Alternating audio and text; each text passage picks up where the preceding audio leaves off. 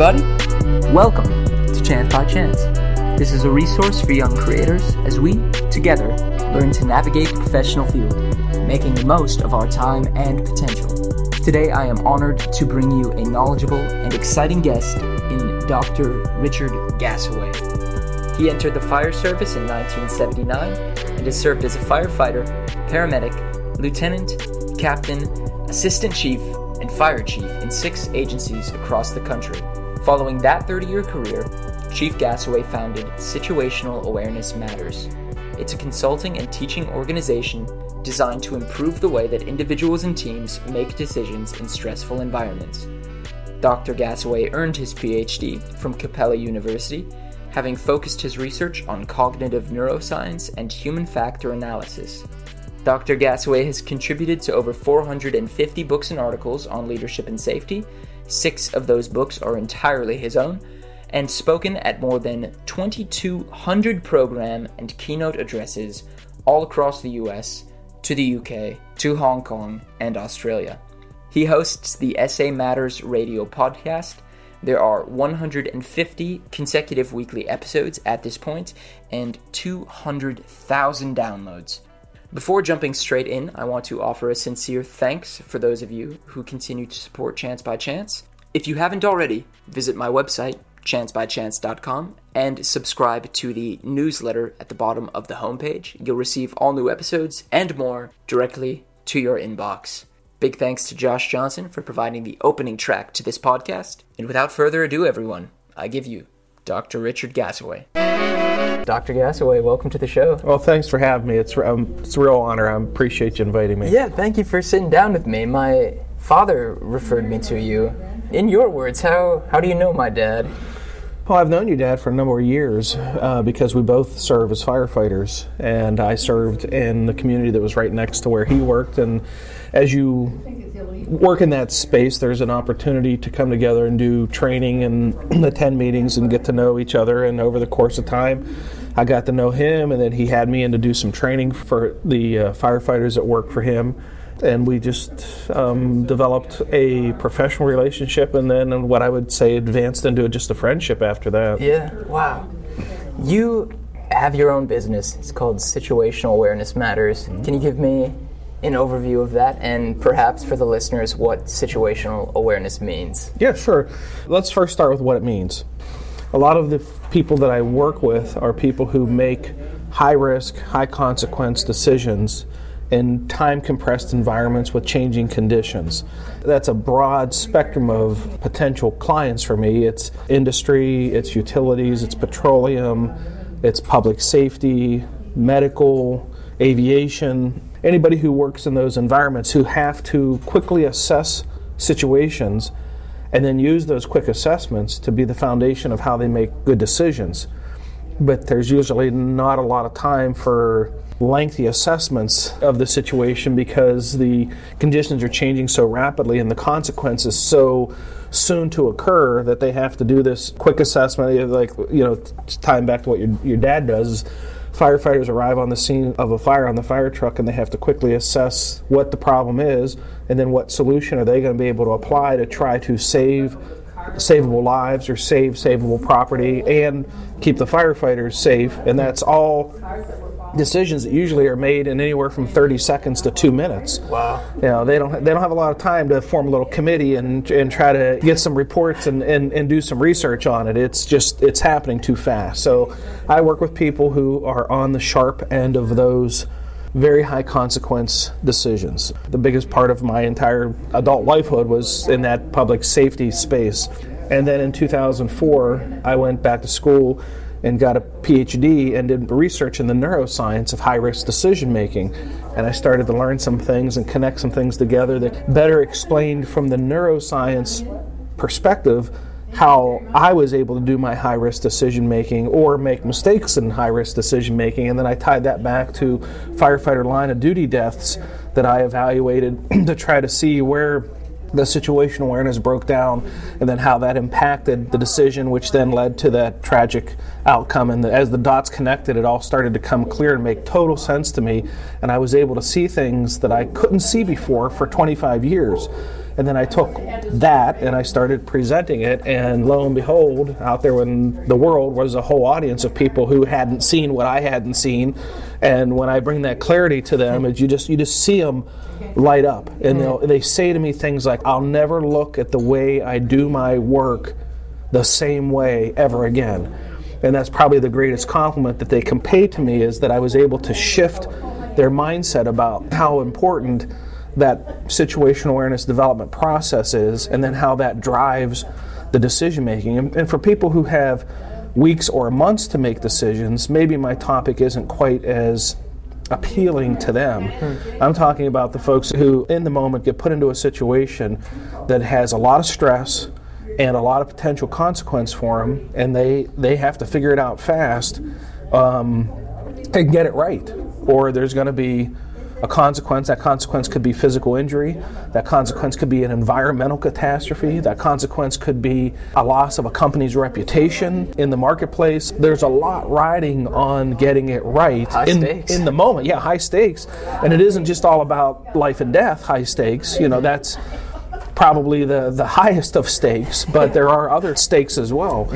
That is how the company got founded. I retired in 2009 after 30 years of service, had earned the PhD, and I started to create opportunities to share this message. The more I shared it, the more it created I dare chance to call this a movement, but there's a movement afoot of people that I've inspired to look at how they do things differently and apply these principles of how to use a process for situational awareness and a process for high-risk decision-making. Now, let's circle back and give you the definition. Situational awareness is a person's ability to perceive and understand what is happening in the environment around them in context as to how time is passing. So as time passes, conditions change. As conditions change, then that affects awareness. And then, in turn, being able to make accurate predictions of future events, hopefully, in time, to prevent a bad outcome. So there are three component parts to that: perception, understanding, and prediction. And what I teach in my classes is the neurological process of how we quickly perceive and understand and predict. And just that component takes me 2 hours. And you would think, no, it's got to be much easier than that. If you want to peel the cover back, peel the skull back and look into the brain and see, how does the brain do this? How does the brain do this under stress, which is very different than how the brain functions in a non-stressed environment.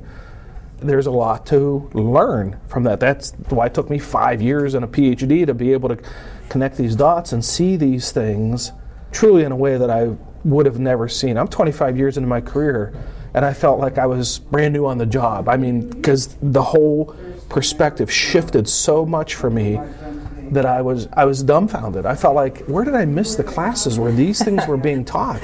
Well, what I found out, they weren't being taught. And they're not being taught not only in public safety, they're not being taught in industry, they're not being taught in utilities, they're not being taught in petroleum, they're not being taught in the military. I just literally am back from a consulting program for the Navy. And I would have thought when I went there that, it's the Navy, they got it all figured out.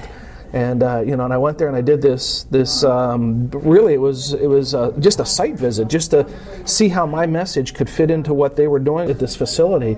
It all jumped out at me. I mean, it was like, oh my gosh, I see this and this and this and this. And then I brought them into a conference room and they said, well, what'd you think? And I said, well, here's what I saw. And they were just writing feverishly. And I would have thought they would have already seen everything that I see. They work there every day. How can they not see what I see, And then I started kind of just throwing out ideas and recommendations, and they're like taking notes. And well, it ends up, I'm probably going to end up going back there and conducting some training for the employees on this base to help them be safer. Obviously, they're on a base. They're not making the split-second military battleground type decisions, but still a really high-risk work environment with what they're doing on this facility. It's very inspiring for me to be able to help someone's light bulb come on and have them see what they couldn't see. I can't describe it, but when I see it happen, I know it's happened. I get inspired by their enthusiasm for what they're learning. And once you see it, you can't unsee it. I think that's what's so powerful about it, is that once the lights turn on, it's there. You know, maybe you have to remind yourself from time to time, but you can't go back. No, and what many of them say is, they're harsh on themselves. They'll say, why couldn't I see this before?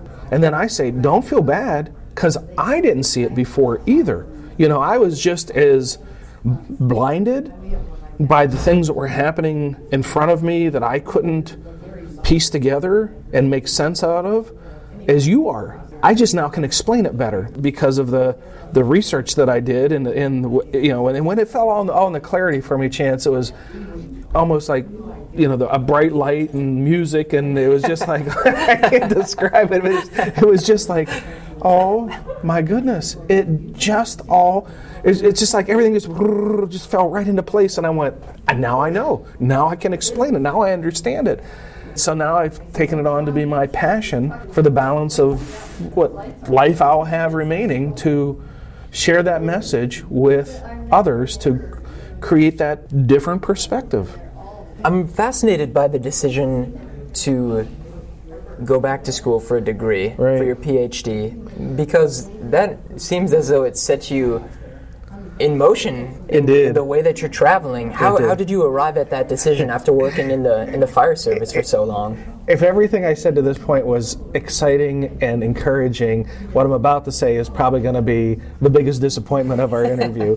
and that is that I was 25 years into my career, and I had been the fire chief of 2 departments for about 18 years. It's very inspiring to be at that level, because you're kind of like the lead of the organization. You know, you get to set the direction and such. But after a while, you start to wear down. And I was wearing down, namely from 2 perspectives, politics and personnel issues. And they wear on you. And this good lesson for you as you head into a track or an inspiration of leadership. Politics and personnel issues will be the least fun of the things that you do. So I was 25 years in my career and thinking, what am I going to do in my afterlife?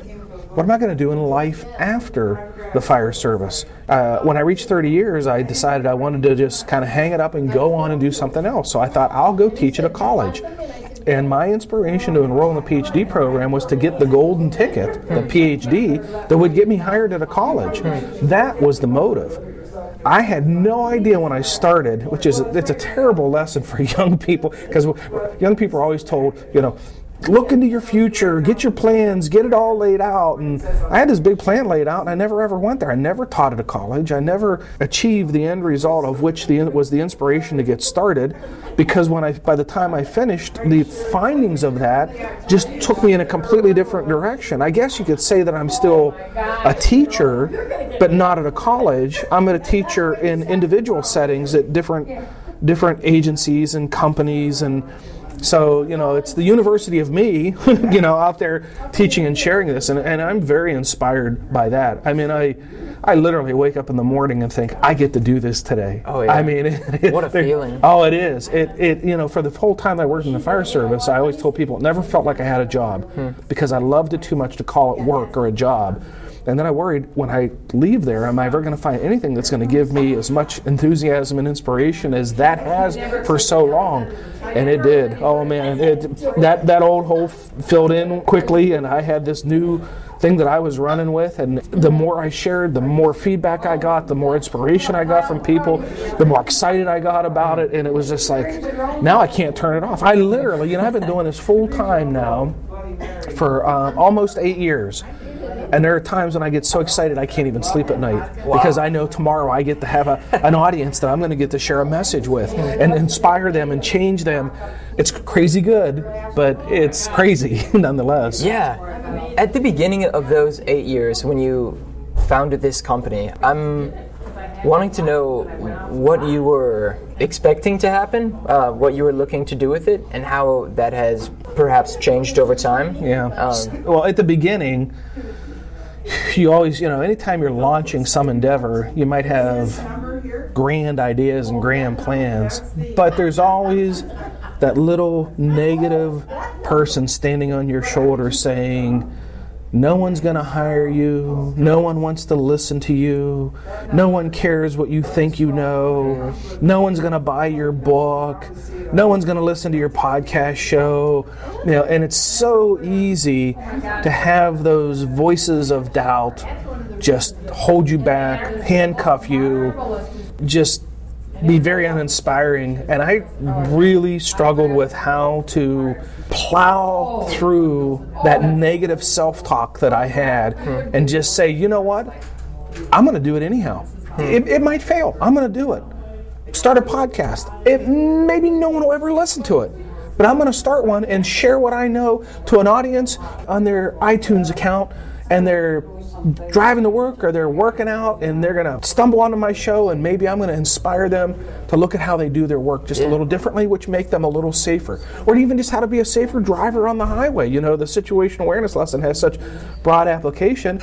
And I just, for almost the first year, I podcast religiously every week. That's one thing. I just do not miss an episode. You're going on 150 episodes, right? 100, yeah. If I have to stay up at night to get my episode ready to go out on Tuesday morning, I will stay up into the middle of the night to get it done. I'm that committed to making sure that those people who have chosen to follow me have their new episode on Tuesday morning. But anyhow, for the first year, the hosting company that I use has access to the statistics. I would never go and look at the stats as to how many downloads the podcast was getting for the whole first year. Why is that? Because I was too afraid that nobody would be listening, and then that would shut me down, and I would say, why, if you're gonna stay up till, you're a young person, you probably stay up late. I'm an old person, I don't stay up that late. But if you're gonna stay up till midnight or 1 o'clock in the morning, then make sure you have an episode to push out the following morning. And if you go and you look at your stats, and your stats say, well, last week's episode had 30 listeners, you're gonna think, I'm doing this for 30 people to listen to me? So I just said to myself, I'm gonna podcast every week for 52 episodes, and then I'm going to go see what the stats say is the results of the show. And I'm glad I did, because those first 15, 20, 25, 30 episodes were pretty dismal as far as and it wasn't taking hold. And if I'd have been looking at it when it wasn't taking hold, I would have suffered from that pod fade that they talk about. And I would have, well, maybe not this week, maybe I'll put one up next week. And then next week will come, maybe I'll get it to the week after. And you see a lot of podcasters with this inconsistent and sporadic contribution of their passion topic because they don't think that it's worth the effort. And it's a lot of effort to arrange your guests and to record it and to edit it and to get it up on the hosting. There's work behind that. After the first year, I took a big swallow and I logged on and I looked at the stats and I went, something's wrong, because there isn't this many people listening to my podcast. I just know there isn't. But there was. I mean, there were that many downloads. So many downloads, you don't exactly know who listens to it. But the number of downloads were ranging in the 1,000 downloads a month, by after that first year. And I'm like, oh my God, there's 1,000 people that are downloading my podcast each month? Wow. And that then gave me the inspiration to say, I'm all in now. I'm rocking forward. And I mentioned my podcast when I'm teaching live events too, so that kind of inspires people to tune in. But I will tell you, there's still that little voice of self-doubt, because recently I was at a program in Texas, and it was all training people in the room. So these are all the people who are teaching other people, how to be safe. And I probably had 200 people in the room, and I said, raise your hand if you've ever heard of the SA Matters radio podcast show? Raise your hand. And 2 people out of 200 raised their hand. And there lays the little self-doubt voice on my shoulder right while I'm teaching, saying, see, nobody listens to you. Why are you doing this?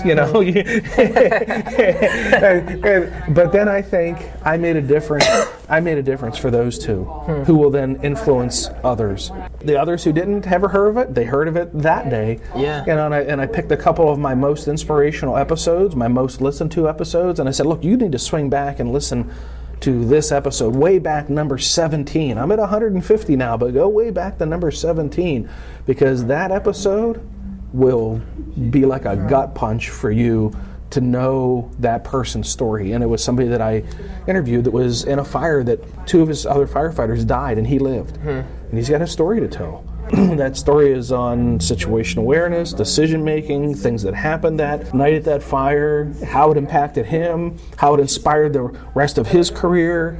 That's good stuff. Yeah. Yeah. What advice would you give to young people in terms of overcoming that self-doubt or silencing that little devil on your shoulder? Yeah. So what I would say is just punch it in the throat. And Jon Acuff wrote a book called Start. The subtitle to the book is Punch Fear in the Face. You know, so I'm going to borrow that and say punch it in the throat and give the credit back to Jon Acuff. Everybody experiences some form of self-doubt of their worth in the world. Does what we do really make a difference? When I was serving as a firefighter, there was no doubt that what we did made a difference. You tangibly saw it every day. But when you're doing something like podcasting, you know, we got this recorder sitting in front of us. Is that making a difference for someone? It's tough to sit there and think, you know, we met up here, arranged to do this, and you're going to put forth the effort to put it out there for the world to hear. Who's going to listen to it? Who's going to be inspired by it? And what's going to drive you to do it again next week? Now, you've got quite a few episodes up yourself, so you know that this is a process. It's ongoing, and you just keep doing it. You follow your heart. You follow that internal drive, which remember that little negative self-doubt on your shoulder is just always trying to beat that into submission. You know, as I talk with people that are employed, they work for someone and they want to be self-employed. They want to be their own boss. They want to, you know, break away from being under the confines of the direction of someone else, and they're just so full of fear and so full of self-doubt and so full of I'm going to fail and it's never going to work, and I just say, look, that was me. When I was working for 30 years, I would always be able to go to a certain little mailbox in the place I worked and pull this little certain envelope out and take my file and open it up, and in there was the lettuce, a paycheck. And no matter whether I had a very productive week or a very terrible unproductive week, the lettuce was always in that envelope. Well, now that I'm self-employed, the lettuce only comes in based on how hard and how smart I choose to work. So fear has driven my success. The fear of failing. The fear of not being able to provide for my family. The fear of feeling that I'm going to leave this world and not have made it a better place. It inspired somebody to be better themselves. And I can't stop that fear, but I have learned to compel it in a very positive way to drive me to my goals. Some people cower in their fear. I'm inspired by my fear because I'm not going to let those things happen to me. The thought of having pod fade and not podcasting anymore scares me to death, because I know it could at any week I choose not to turn that microphone on and put that episode out on Tuesday, that could be the beginning of the end of me being a podcaster. Yeah. That drives me to say, I don't care what that fear is or what that voice on my shoulder is telling me. I'm putting an episode out this week because the thought of not doing it scares the hell out of me. Because out there, someone's depending on me to share a lesson this week. And I'm not going to let them down. To speak on working for yourself in today's climate, or at least our American culture, there's this sort of glorification around working for yourself, not clocking in someplace. But it is a lot more difficult than it can seem. However, it's still not impossible. You definitely show that, and it's something that does attract me and many people out there. In terms of keeping yourself honest and keeping yourself focused, what have you found that works for you? Well, first of all, if someone out there is listening saying, should I work for someone else or should I work for myself? Before you get to that, figure out what it is you want to do. And then you can figure out, if I can do this for myself, or I have to be employed by someone else to do this successfully, at least maybe to learn and get that expert ability, expert knowledge, and then I can break away from working for someone else and then work for myself. But starting with something from scratch without having a level of experience of whatever your expertise area is, and then how to run the business side of that can be very dangerous because there's too many big holes to fall into that can end it for you. So there's nothing wrong with initially starting out and being tied to an employer and learning along the way the processes of how to run a business, how to have customer service, how to work as a team, all these things that you can get while you're being someone else's employee. There's nothing wrong with that. Obviously, you can learn it yourself too. I think it's just a harder pathway unless you're a real student of those types of topics and easily self-taught and learn it. Being employed by someone else is not necessarily starting out a bad thing. Now, as far as getting self-employed, what I will tell you is this. When I made that transition of 30 years of working for someone else to working for me, oh my God, was that scary. Because now everything is based on my ability to be successful and bring home a paycheck that feeds the family consistently. And I was responsible for the business and the marketing and the sales and the collections and legal issues. There was no one else to do any of that for me.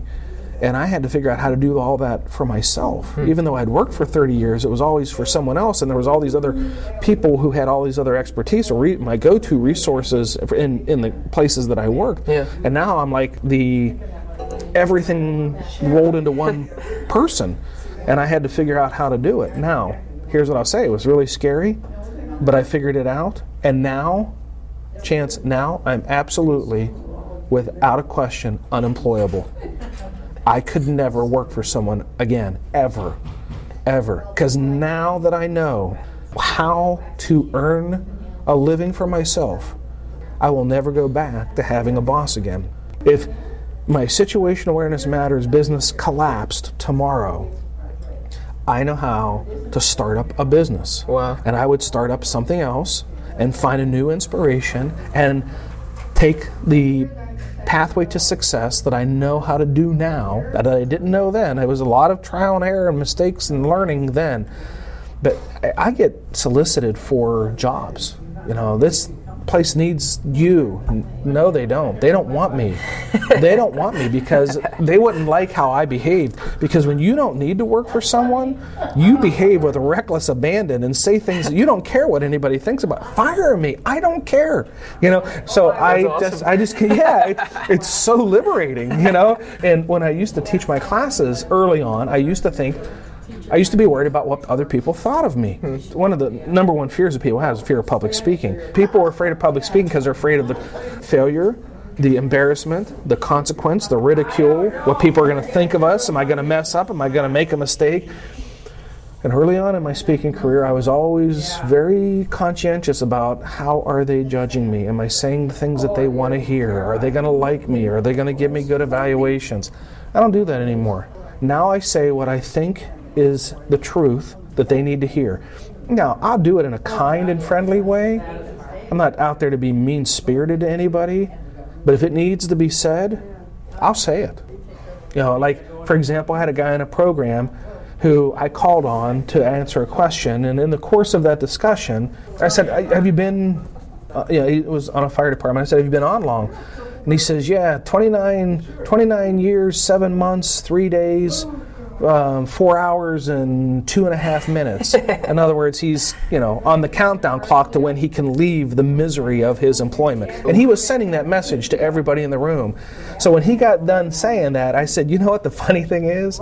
Everybody in this room, they have the same countdown clock waiting for you to leave. And then they all laughed. And then he got all hurt up about it. And it's the truth. And it needed to be said because he thought he was making a statement, and I just turned the mirror back onto him and said, look, you're miserable, you want to leave? They're all miserable because they want you to leave too. The sooner you go, the happier they'll be.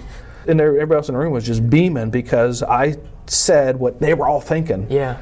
But, he started it, with this smart comment. So now what I do is I just say what needs to be said, teach people what they need to learn, try to do it in a friendly way with a little bit of humor, and in the end, this is going to sound terrible. Like if they do evaluations, like maybe sometimes I don't pass out evaluations, but sometimes the program host will pass out the evaluations and they'll fill them out and then they'll gather them up and they'll give them to me and say, here's the evaluations if you're interested. I drop them in the trash on my way out of the building. I'm not interested in the evaluations. Now, back when I was a newer speaker, I could have really benefited, and I did benefit from some of the feedback that was given to me on evaluations, but I'm now polished in my craft enough that I don't need to see them. You know, the ones that say you're good and you did this good, I already know that. And the really bad ones are the ones when your message gets so close to them and so close to their deep fears and their worries, and you just, you know, you cut right into it and they get mad, they give it to you on the evaluation. And they just lay out that vomit on that evaluation, and they say the most mean, because they think, you hurt me, I'm getting even with you, I'm going to hurt you back, I'm going to say these mean things. And I'm like, okay, it goes in the trash. Yeah, said what I needed to say. Yeah, that's right. I'm not going to read your vomit. I'm not going to be drawn into the negativity because you're a miserable person. You were ordered to be at this session. You sat there pouty and mad all day and just couldn't wait till the end to tell everybody how much you hated it. And they lay an evaluation in front of them. You know, rate it 1 to 10. 10's great. 1, 1, 1. Yeah, one program once early when I was early on, I used to read them. You know, it was 1 to 10. The person put a new column, zeros. You know, and obviously the person didn't want to be there. And as a speaker, you know, your message isn't going to inspire everyone. You give me an open mind and somebody willing to learn and want to do what they do in a safer way, and I can fill their mind full of great ideas. Yeah. You give me somebody who's closed-minded, it's got 7 locks on it. I'm not there to pick the locks and open up that closed-minded person. That's someone else's science project. That's not mine. You know, you open their mind up, bring them to me, and I'll help them look at their work in a different way. Yeah. Well, that being said, the occasional sticklers aside, there has been an awful lot of receptivity because you have taught all across this country. Yeah. You're frequently on the road. Yeah. UK, I read, Australia, Hong Kong. You've been all over the place. Yeah. What is it, do you think, that appeals to these different audiences so much? And I would also pair that question with how exactly you get in touch with different locations, how you've branched out. So I think what inspires them to the message is when they have a near-miss event, no one gets hurt or killed. For some places, still very concerning. We had this near-miss event accident, and then there's some where there are injuries, and then there's some where there are fatalities. And I think really what inspires people to bring me in is they don't want to be part of the injury and fatality equation. Yeah. Maybe they're having their near misses, but they want to stop that because near misses are just precursors. They're just the warning signs for the next level of catastrophe to occur. Oh, that's scary. Enough of those near misses occur, and you know you're going to end up having an injury event, or enough injury events occur, you're going to end up having a fatality event. And I think they're inspired by saying we don't want that to happen, but we don't completely understand why it's happening or how it's happening. You know, like this work I did for the Navy. They had a group come in and kind of do an audit, and this group pointed out all these mistakes, but the people I'm working with don't understand why those mistakes are happening. So I'm able to help them to understand the human error, the human factor of why, the why behind the why almost of things occurring, and then the light bulbs, come on for them. How do people find me? Initially, it was all just word of mouth. I do a program. People in the program would tell other people who tell other people. I wrote a lot in journals, and then that got the word out. I wrote 6 books on situation awareness and high-risk decision-making. 6? Yeah. Oh, gosh. There's a lot to share on it, and then the podcast, the audience from the podcast. And then I'm pretty prolific on social media. I have a Facebook page. I'm on LinkedIn. I got 2 Twitter accounts that have about 18,000, followers there. And I'm always putting out messages, a little snippet of messages, little things to think about, little inspirations. Then when I podcast, I post the episodes on social media. I also write a blog.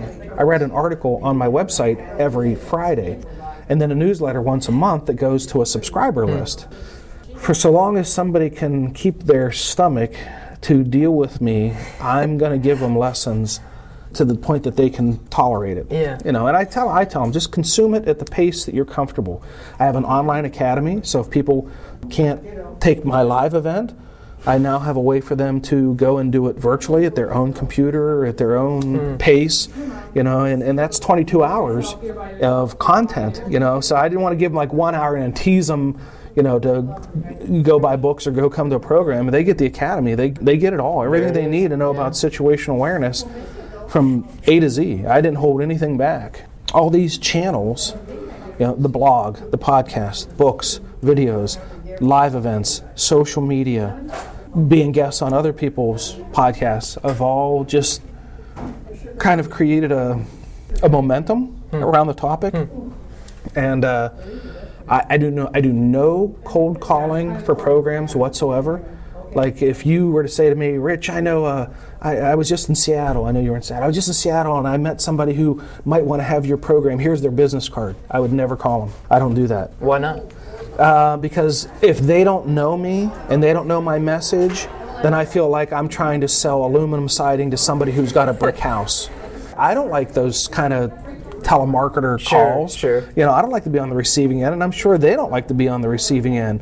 So what I would say is, Chance, if you know them, obviously you do, just tell them my website and have them swing by and see if they see there's anything on there that they like. And then if they do like it, just click the Contact Me tab on the website, and that'll send me an email, and that'll start a conversation with them, which, I might just turn them onto a bunch of free resources, or it might end up turning into business for me. I don't worry about money, because somebody taught me a long time ago, if you do what you love, the money will find you. And it has. And for those who are in doing what they're doing, driven by money, they're miserable people. The passion is not in the heart. The passion's in their wallet. I always joke with my wife that I said I wish I could win the Powerball. Although I'd have to play it first, but I wish I could win the Powerball, because if I did not have to worry about means, I would literally go to places and say, look, if you need my message, I'll come and do it for free. But I'm not there, so I do have 4 kids, 2 in college, 1 finished and 1 to go. So, I have I have those obligations, but I don't worry about it, because I know that as long as I keep pushing the message that is passionately in my heart, that everything works out for me. And it has. And some might call that foolishness, some might call it faith, some might call it luck. I don't call it any of that. I just call it following my heart, and that's what I'm doing. Who was it that told you that if you do what you love, if you follow your heart, money will follow? I don't have any direct memory of where that lesson came from. Somewhere, might have been listening to a podcast. But it came to me years ago, and it stuck with me. Follow your heart, believe in yourself, and that helps me with that little self-doubt, person on my shoulder too. Is what part of what helps me to keep that aspect into check is to know that I may not understand a direct connection between what I'm doing today with what it'll mean tomorrow or next week or next month. But my heart says I'm supposed to do this. My heart told me I'm supposed to come and sit with you. I'm supposed to be here to help you do something. I don't know exactly yet what, but I do know this, that in the process of helping you and being a guest on your show, something will come back to me from that. Yeah. That kind of karma exists, and it exists in my life and yours as well. Something will happen. Someone will call me up and say, I listened to your interview on Chance's podcast a year ago. I meant to call you, but I didn't, and now I'm just getting around to it. It's amazing. Like, for example, I drive a lot to my programs, and sometimes those drives are 6 or 8 or 10 hours long. So before I leave, I'll send out a message on my social media that says, I'm going to be driving for the next 8 hours. Anybody want to talk? Send me your information. Private message me your phone number. That's a great idea. And then I'll stop to get a cup of coffee or stop to go to the bathroom or whatever, and I'll look at my phone and I'll write down 3 or 4 or 5 phone numbers of people that want to talk to me. most of them I don't even know. Yeah. They just wanted somebody to talk to, and they're connected with me on social media, and I'll call them. And some of them I'll talk to for an hour and a half, 2 hours, which if you're driving for 10 hours, that makes that 2 hours go pretty quick. It's like having somebody in the car with you, and we'll just carry on a conversation, and they'll thank me. And then a year later, they'll contact me and say, I don't know if you remember me or not, but we had a conversation when you were driving somewhere. And most of the time I remember, at least, I might not remember their name, but I remember the context of what we talked about. Definitely. Oh yeah. And they were like, well, we're just getting around to where we're going to hire somebody to come in and talk to our department about leadership. Is that something you'd be interested in? Now, I didn't put that out that I wanted to. Selfishly, I just wanted to not drive in the car for 8 hours quietly on my own and look at cows, But I think what's in my heart is, how can I productively use that 8 hours in a way that will help someone else get what they need? And if I can find a way to do that, that's a very productive use of my time. And it's not just the misery of driving 10 hours from point A to point B. Sometimes I arrive at my destination, I'm excited. Man, I talked to 5 people today.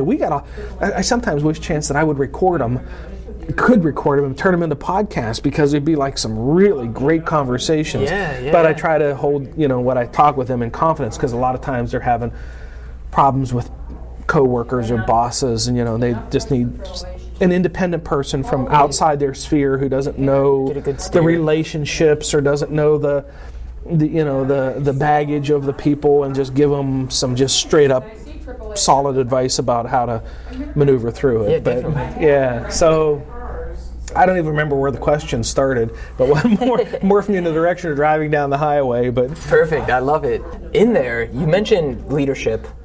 I would like to dig into that a bit. Okay. I remember hearing you joined the fire service at 18. Yeah. There was a fire in your own home. Yeah, that's right. And you said that only 2 years later you were promoted to lieutenant. That's right. And then throughout your career, you held positions of assistant chief across a number of different stations. Yeah. Can you give me some highlights from those time periods, both what you learned from predecessors before stepping into those roles of leadership, and what you took away from those roles? First, I give you a lot of credit for doing your homework, because not a lot of people know that backstory about me. So that tells me you dug around and you did some homework and you know that backstory. So I give you a lot of credit. Give you a lot of credit for that. So I started at 18. I got promoted at 20 years old to be a lieutenant, and the way that happened was it was a volunteer fire department, and they elected their officers. And the night they had the elections, I wasn't there. So somebody nominated me, and then they elected me into this leadership role. If I was there, I would have just flat out turned it down. But I was at work, and I missed the meeting, and there I was promoted. And I was scared to death, because I didn't really know how to do that job. And there was no pre-training on how to do that job. I had to learn on the fly, and I made so many leadership mistakes because I didn't know how. I didn't have people skills. I didn't know how to sell ideas. I mean, I was like the demanding kind of person, and I'm 20 years old. Some of these people I'm demanding stuff from are twice my age and twice my experience, and and they a lot of times put me in my place, pounded me down, and to cut in quickly. How did you get that nomination in the first place at such a young age? Probably somebody did it as a joke. I don't know. No, I never even found out who nominated me, because I would have probably went and socked him in the eyeball or something. I don't know. It just happened. For those first 2 years, I was very passionate about being a firefighter. Was going to a lot of schools, learning a lot of things about firefighting, not about being a leader of people. Very different skill sets. The fire never talks back. People talk back. You don't ever have to convince the fire to behave a certain way. You can extinguish it, but when you bring in the human element, it's very, very different. And that's the part I didn't know, is the human element. And so over the course of time, I decided I needed to become a student of learning the human element. And so my formal education, I got a bachelor's in business. I got an MBA, and that helped me develop some, at least formal education in leadership, but there were still a lot of missing components about actually how to lead people in the moment. The formal process was not, it was incomplete, I will say.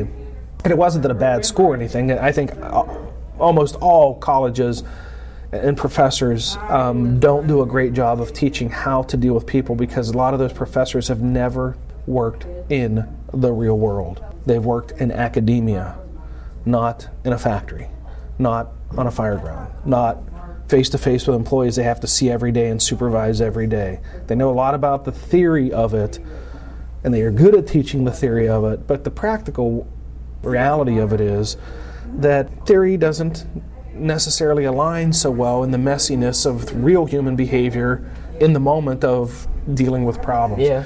So over the course of time, I became a pretty good student of paying attention to the best practices and the worst practices, and tried to, kind of keep my catalog of, if I want to be a good leader, I need to do these things, I need to not do these things.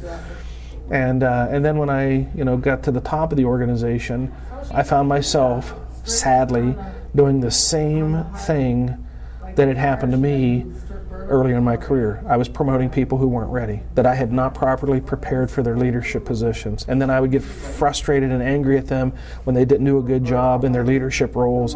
And all the while, it was my fault. Maybe they passed the test. Maybe they studied the books. When I gave the test, they scored the highest on the test. But that doesn't necessarily mean they know anything about the human behavior of individuals or teams or culture, how to inspire and move people forward. Great at taking the test, scored the highest, but it didn't always equate to good leadership performance.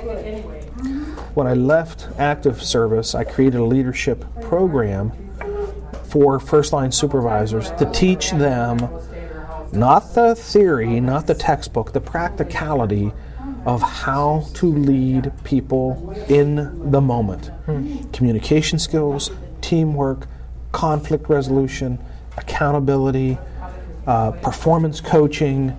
Again, not theory. How do you literally deal with the people who are not the totally committed best performers? You get a high-performing person who's mature. All you have to do as a leader is stay out of their way. Just stay out of their way and let them do the great work that they know how to do. Interesting. It's trying to inspire those who are not inspired and figuring out why aren't they inspired and what can I do to inspire them to want to do at least the minimum and hopefully beyond the minimum. One of the things I say in my leadership program is that when you have a problem with an employee or a coworker, it's because that person is not acting like an adult. They're acting childish. They're pouting. They're undermining. They're doing all the things that you would see children do. In fact, when somebody says to me, "Well, what should I study? I want to go into leadership. What should I study?" And I say, study child psychology. Because if you can understand the psychology of what makes children behave the way they do, then when you get in the workplace, you'll understand why the adults behave the way they do. The adults, the misbehaving adults, are just children trapped in adult bodies. They are, and they don't know, for whatever reason, I don't want to blame the parenting, there might be some element of it, they don't know how to play well, be part of a team, how to effectively resolve conflict without creating conflict, how to bring accountability, all these skills, and then they get into their grown-up bodies and they still misbehave and act like children. Yeah. And then there's the people in the leadership roles trying to bring performance to a group of children. Not always a group, sometimes just an individual. Sometimes there's a whole team of high performing and then one standout underperformer who's misbehaving, who has a chip on their shoulder or has something that is affecting their ability to perform well. Maybe it's home issues, and trying to help them through some of the challenges that they're dealing with, things that have them off the job that they're inadvertently bringing onto the job. My penance for my years of underdeveloping my frontline and mid-level leadership in my organizations was to create a program that teaches those skills that supervisors need to know. And I'm very inspired. You talk about, like, the light bulb comes on and they see the same thing happens in a program like that. They're like, oh man, I never knew how to deal with that. They were throwing gasoline on a fire and thinking that was going to put it out, and it just made it worse, obviously. Always does. But they didn't know that they were going to make it worse. They'd come up with a idea as to what was going to solve it, and there they was. They made it worse instead of better. So I give them some solid best practice advice. That's what I do when I'm driving in the car too. Just like mini classes as I'm driving down the road of how not to throw gasoline on your fires, and how to prevent your fires from starting, and how to put them out when they're small. It's almost like being a firefighter, only those fires are the ones that are happening, in the office or in the work environment, not necessarily, like literal fires on the street. But it's very similar, a firefighter's primary objective, prevent fires. Next objective to that is if a fire is going to start, get it put out while it's small. And because as the fire gets bigger, we have to throw many more resources. It costs so much more money, and it's going to cause so much more damage. Same thing with dealing with leadership problems. Prevent the problem, extinguish the problem when it's small, because if it grows, and we just turn our head and let it grow, it probably isn't going to solve itself. That's some excellent advice. It really harkens to that old saying, what is it, an ounce of prevention is worth more than a pound of cure. Pound of cure, right. Yeah. That's right. So being respectful of your time here and wrapping up with some rapid fire questions, I would like to hear a little about situational awareness, just cultivating it in daily life, because often we get stuck in routines or complacency. So for first responders and also any young entrepreneurs, how can they bring more awareness to their daily activities and work? One would be to become a student as to how things go wrong. Instead of trying to learn all your original mistakes yourself, learn on a deep level how other people have made mistakes, how it happened. Sometimes when you look at a case study, you'll look at a case study and you can see it coming. You can see this is not going to end well. For some reason they can't see it. And they're riding this train to the end of the tracks, and the tracks end, and there's going to be a terrible crash at the end, but they can't see it unfolding. So if you become a student of how these proverbial crashes happen, you can see some of the precursors, some of the indicators, some of the signs and symptoms and clues and cues that are building to this crescendo of a terrible outcome. Now, we have the benefit of hindsight bias when we're doing that, because we already know the outcome. We know the train's going to run off at the end of the tracks. Yeah. So we have a little bit of a benefit that they didn't have at the time that gives us more perspective.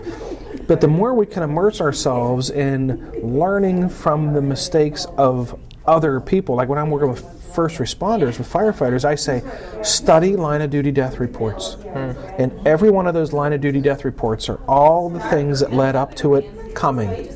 Learn those things that were along the way. So when you're in the environment and those things are happening, that now becomes a clue. Oh, wait a minute. This happened at that event, which led to that person getting killed. I have a red flag flying because I now see this clue. And if they've never read that report, that clue might have been a soft, gentle clue that just passed right on by them, and they didn't even recognize it. Absolutely. Or they might have just completely dismissed it as a coincidence. Oh, coincidentally, this just happened. Oh, that's interesting. And just keep on going. Where if they see how this little clue piled on with this little clue and piled on with this little clue, as I talk about catastrophe events, I talk about having a wooden cart, and every one of these little clues or indicators is a brick that goes on the cart. And you just take all these little things, all these little problems, all little bricks on the cart. Well, eventually that one brick that we put on the cart is going to make the cart collapse. And everybody always wants to look at that single brick that made the cart collapse as the cause. No, that was just the last brick. Look at all these other bricks. Look at all these other contributing factors and causation leading up. They want to look at just the sharp end of that person made a bad decision when they chose to set that brick on that cart. What about all the other bricks? You had the wheels of the cart wobbling, waiting for that last one to just make it collapse. You have to see those other bricks in time. That's part of the situation we're seeing the bad things in time to prevent a bad outcome. If you look at all the bricks on the ground after the fact, too late, the catastrophe's occurred. You want to see the bricks as they're being laid on the cart. So you can see that the cart is in the process of getting overloaded and heading in the direction of the collapse so that you can prevent the collapse. Make sense? Absolutely. Yeah, okay. What advice would you give to your 20-year-old self? Well, I happen to have two 20-year-olds. Perfect. Actually, they're 22 now. I have a 25-year-old twin 22-year-olds and a 16-year-old. So we're right in that range. Yeah. When I look at you, I see my own my own children. Only I don't think they're quite as dialed in and focused on life as you are. Everything in its own time. Yeah, right. I hope, Chance. So to the 20-year-old version of myself, what I would say is find the people who are successful, but who have a lot of scars. Scars. Not necessarily physical scars, but the scars from failing. Yeah. The scars. Some people find the path to success without any resistance. Maybe it's because of luck or moons and stars lined up, and and there they are at this very successful point, but they didn't endure a lot of pain, a lot of loss, a lot of agony, a lot of failure. You're not going to learn as much from them as you attach yourself to those who appear to be making themselves very successful, but if you looked at the backstory, you would see this long path of struggle and lessons and mistakes and regrets and I wish I would have done this instead of this. Just attach yourself to what those people are willing to share with you. Because what they're going to do is they're going to help you build a pathway to success that avoids all those undesirable turns that they took and all those mistakes. Don't fall in the same holes and make the same mistakes they did. Attach yourself to those people who are either very successful or on their way to being very successful, who have endured a lot of failure along the way, and they're out there if they're willing to talk about it. In fact, some of the best ones are so willing to talk about, learn from all these things I did wrong, not this one thing at the end here that I, just because I discovered the one great widget now and I'm having success. Let's talk about the 30 other widgets I made that all failed miserably, and all the consequence that came to me financially, spiritually, emotionally. Those people who have those scars can teach you so much, and don't ever hesitate to ask them. If their heart is in the right place, they want others not to experience that pain that they have gone through.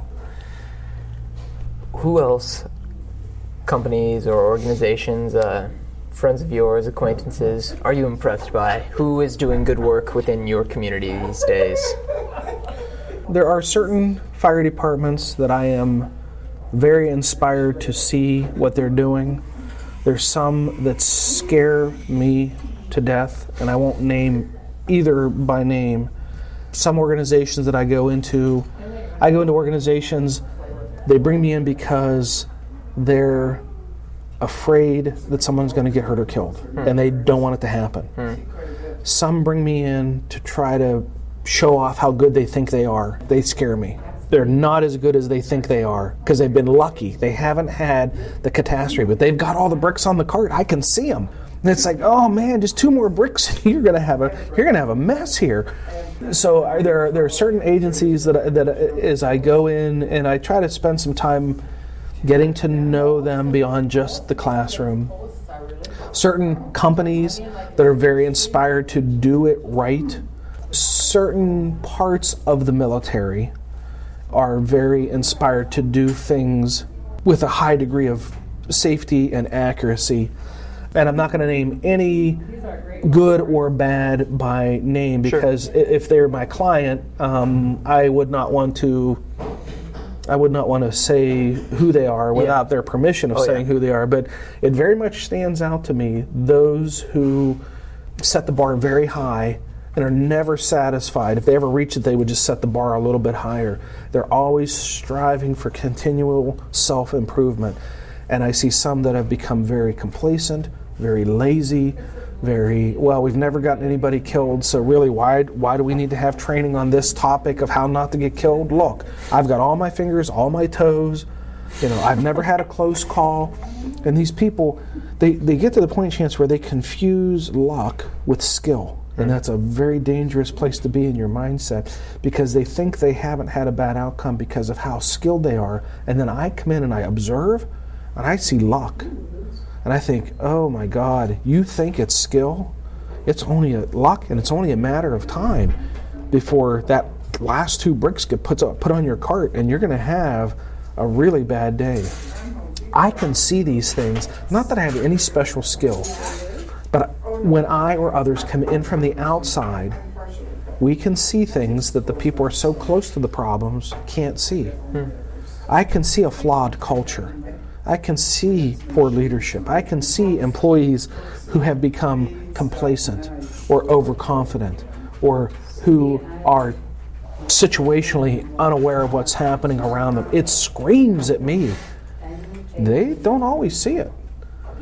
Some are very inspired to be shown and fix it, and some would just rather just host a class so they can just tick off on their training records that they hosted a class. Almost like we're doing this to prevent liability, so if something goes wrong, we can at least come back and say, we hosted a class. It's not our fault that somebody made a mistake and got somebody killed. Look, we did a class. We brought in this guy. And to me, it totally stands out as to the inspiration and the mindset of those very driven organizations to be their best, or those who want to be better but don't know how to get there, but their heart's in the right place, that they want to be better, that they want to be safer, and then those that are on the other end of the spectrum that are just absolutely clueless, and their culture is broken, and no amount of anything that I'm going to teach in a day is going to fix their broken culture. That to fix the broken culture, it took them generations, decades, for that culture to erode to what it is. To think I or anyone is going to come in and one day rah, which I don't do rah. I'm about teaching the neuroscience. I'm not the the Tony Robbins motivational speaker that are going to get everybody running out of the room with their fists over their heads going, ooh. That's not how I teach leadership. But to think that anybody's going to come into those organizations with those completely broken cultures and fix it in one sitting, one session, they're delusional. And I see them. They think I'm going to bring the cure to their ills. I'm going to come in and one day the whole organization is going to be turned about and be doing things safer from that day forward to evermore, without anybody continuing to reinforce the lessons. It takes time and development of habits and routines toward best practices to change behavior that changes a culture, not one day of learning. Definitely. Yeah. That can be the catalyst, but it is the work that comes after. Yeah, right, exactly. Yeah. The easiest part for them is to sit and listen to me and take pages of notes. The hardest part, whether that's a leadership class or a situational awareness class, the hardest part is taking what they've learned and turning it into action. Yeah. Like the day after I leave, did you do anything differently than you did the day before I came? If the answer is no, it didn't stick. Now, it doesn't mean you give up. You can still, it's like a person who decides they're going to lose weight. If they go to a motivational speaker on how to lose weight on Monday, they're not going to lose 40 pounds by Friday. It's a process over time of changing habits, old habits, developing new habits, and turning them into a lifestyle of eating better, exercising, drinking more water, all the best practices that over time then leads to a more fit person. The same thing with those best practices that over time helps a culture strengthen, not any one event. Yeah. Integration and application. Yeah. I like it. Yeah. And finally, there's no shortage of resources, but if people are looking to find you, where do you want to send them? Yeah, if they're looking to find me, if they want to learn more about situational awareness, they can go. I have a website that has the blog and the podcasts and the Academy and books and those resources, that would be SA Matters, SA for Situational Awareness, samatters.com, real easy. If they want to learn more about me as a speaker, then that website is richgasaway.com, and the spelling of Gasaway is 1S, Gasaway, just like gas and away put together. richgasaway.com, and then they can see the topics that I speak on. And so one is the educational website, and one is the speaker promotion or consultant promotion website. So you tend to send most of the people to the SA Matters website because I think most people are interested in just learning something about the topic and not so much learning about me, but that other website's there if they're interested. We've got them both. Yeah. Well, Dr. Gasaway, thanks for your time. Thank you. It was a pleasure meeting you. Thank you. All right. That is a wrap. Head on over to samatters.com and learn more about Dr. Gasaway's organization. Also, be sure to check out the SA Matters radio podcast. You can find it on both iTunes and Stitcher. I have recently subscribed to it. There's a lot of useful information there in terms of effective decision making. Speaking of subscribing, you can subscribe to Chance by Chance on iTunes. Also follow me on SoundCloud. That way new episodes will appear directly in your feed. If you want a more accessible route with some added bonuses, head on over to chancebychance.com and sign up for the newsletter on the bottom of the homepage. That way you get all new episodes delivered directly to your inbox, along with some other special tidbits just for you. Big thanks to the Patreon patrons. If you would like to support Chance by Chance directly, if you've been making use of this podcast, head on over to the support page at chancebychance.com, and that'll link you up with an opportunity to give to this project on a per-episode basis. Not asking for anything major, just $1 here and there adds up quickly and helps me to dedicate more of my time and attention to this endeavor. Everyone, until next time, thank you for listening.